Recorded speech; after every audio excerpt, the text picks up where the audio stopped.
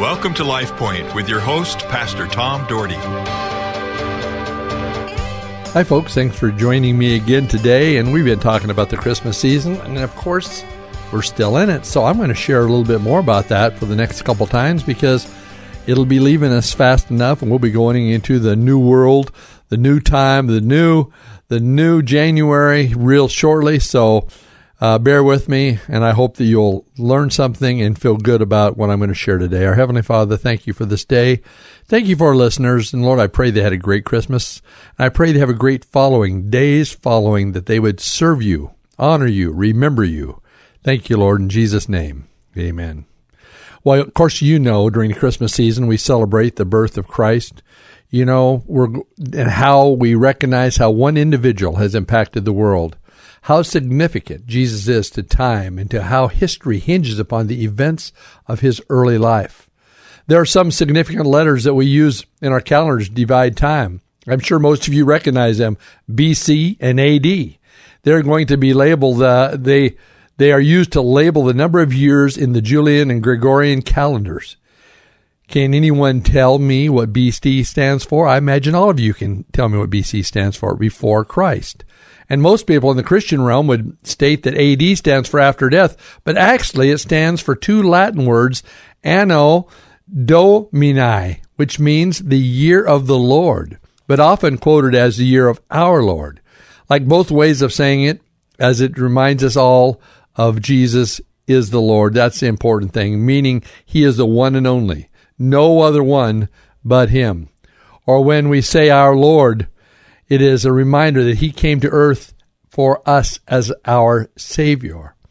Whether you believe Jesus is the Son of God or not, our calendars are based on his appearance on the earth. So we are now in 2019, the 2019th year of the Lord. Society has created a push against these terms, and even seminaries have often used the terms BCE, which means before Common Era, and CE, which means Common Era. Just another way to take Jesus out of our calendars for those who do not believe. But the reality is, that is at the birth of Christ. Time was split in two. The greatness of our Lord. Isn't that interesting how our society has been made after the birth, around the birth of Jesus, but yet society is trying to take the birth of Jesus out of our lives. Who is this Jesus that has affected our way of life? We hear songs sang by choirs that talk about the birth of Jesus. He was here even before light existed. He became the light of the world. He is the Son of God, a giver of hope to the hopeless, the fulfillment of the law of the Old Testament prophecies, the one who gave up the throne of glory to placed in a manger, the one born to live so we could live, the one born to take the chains of sin and leave them broken in the grave, the long-awaited Messiah, born to save us. He is Emmanuel, God with us. So let's just take a look at the book we've been looking at the last few days, Luke chapter 2 and verse 8 through 11. And we find the passage says there were shepherds living out in the fields nearby, giving watch over their flocks at night. An angel of the Lord appeared to them, and the glory of the Lord shone around them, and they were terrified. But the angel said to them, "Do not be afraid. I bring you good tidings that will cause great joy for all people. Today in the town of David, a Savior has been born to you. He is the Messiah, the Lord." Before Christ was born, there was a real sense of the law, and you followed it. By following the law, you were able to close the distance between sinful you and the holy God. But there was also consequences for not following the rules, like Adam and Eve. They were just given one rule in the Word of God to follow, and you find that in Genesis 2:16 and 17. He says, "And the Lord commanded the man, 'You are free to eat from any tree in the garden, but you must not eat fruit from the tree of knowledge of good and evil, for when you eat from it, you will certainly die.'" In the long run, Satan tempts Eve by twisting God's word around, causing her to also twist God's instructions. Ultimately, Adam and Eve break the one rule. They were cast out of the garden, and their lives became one of toil, and they eventually died. So throughout the Old Testament, you will see characters trying to live out religion to please God. You see, religion is a man's effort to reach God. It involves human effort to become acceptable to God. Up until Jesus showed up, To get near to the presence of God was kind of terrifying. He showed himself through the forms of a pillar of fire, a smoking furnace, a tornado, or a whirlwind. After Moses spoke with God for several days after he returned from the mountain, his face was radiant from only looking at the back of God, that Moses had to put a veil over his face because the people could not look upon Moses until the glory went away. See, God decided to change that. So he stepped onto earth through his son in human form. Jesus comes as a baby. God was taking away the fearfulness of the Old Testament, and God making himself accessible. Isn't that great? God became accessible through Jesus Christ and his Holy Spirit. Moses was denied seeing the face of God, but through Jesus Christ, you can meet God. Jesus' arrival changed our connection with God from a religion of laws and rituals to a relationship. It was no longer about religion that tried to work its way to God, but now it's about a relationship of Christianity that is God's attempt to reach humanity. It is centered on a personal relationship between Creator God and his human creation. It's about loving God, who initiates the relationship by revealing who he is in human creation by coming to us in the person Jesus. And it's through life, death, and resurrection of Jesus that a person is given the way to become acceptable to God. You see, the gifts of Christmas is that Jesus came to be a personal friend, that paid a penalty, that God, who is holy, just requires for sin, which is death, as we well know in Romans, for the wages of sin is death, but the gift of God is eternal life through Jesus Christ our Lord. See, there are still guidelines in the Bible that lays out for us to follow. The New Testament is full of suggestions of how to live a better life.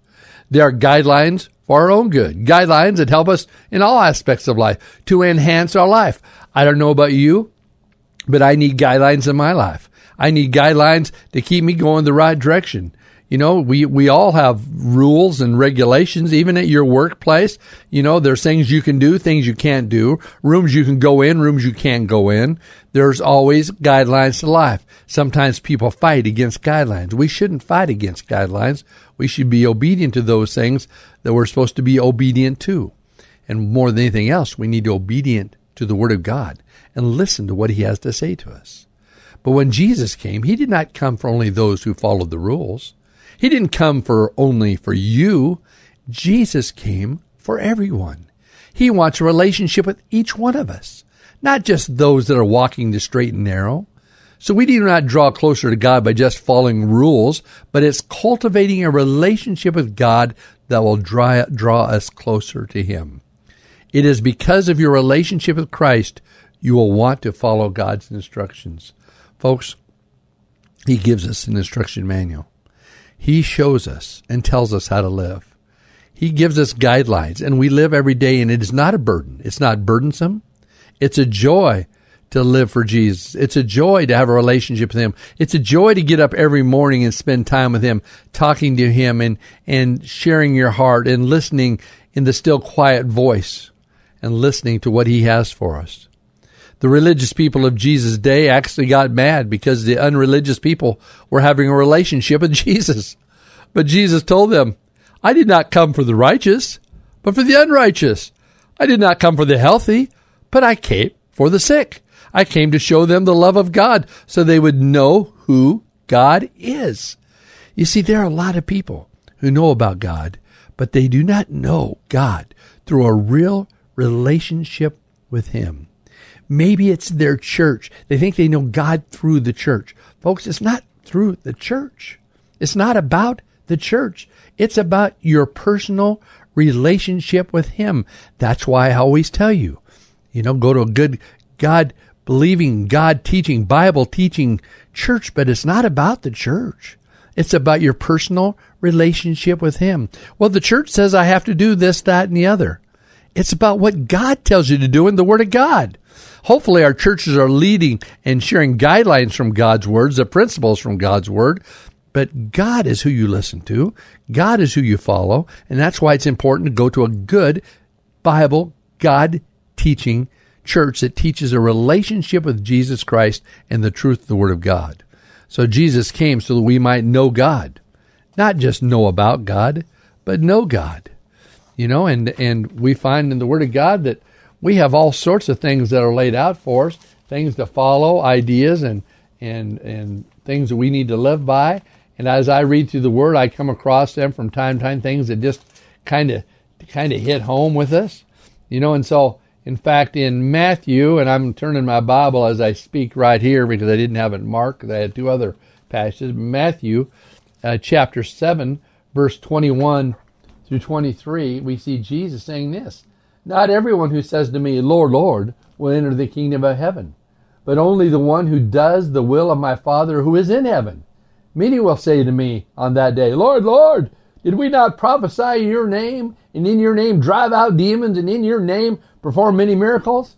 Then I will tell them plainly, 'I never knew you. Away from me, you evil doer.'" Oh, it's easy to say we love God. It's easy to say things, but I'm telling you what. He says, not everyone who says, "Lord, Lord," will enter the kingdom of heaven. Folks, you got to live Jesus. You got to know Jesus. You got to have a relationship with Jesus. That's what it's all about. And it's about God's Word. Spend time studying God's Word. Know what the Word of God is saying. Spend time in communication with your Heavenly Father. Spend time praying. Spend time cultivating a relationship. We don't want Him to say, "I never knew you." How do you spend time with God? Do you spend time alone with your Heavenly Father? Or do you count on your time at church to be enough? Folks, it is a personal relationship with Him. I would encourage you, even if you're not doing that, to start today. Start spending 5 or 10 minutes alone with God, speaking and listening, and just saying, "Lord, show me your way. Show me your hand. Show me the direction you want me to go. And Lord, show me your love and help me to love others." Well, I'm out of time. I'll continue this, I believe, the next time. Thanks. LifePoint is a ministry of the Cloverdale Church of God. If you would like a copy of today's broadcast or would like more information about the church, please call us at 208-362-1700 or write to Cloverdale Church of God, 3755 South Cloverdale Road, Boise, Idaho, 83709. You may also visit us at our website, www.cloverdalechurch.org. Thank you for listening and have a blessed day.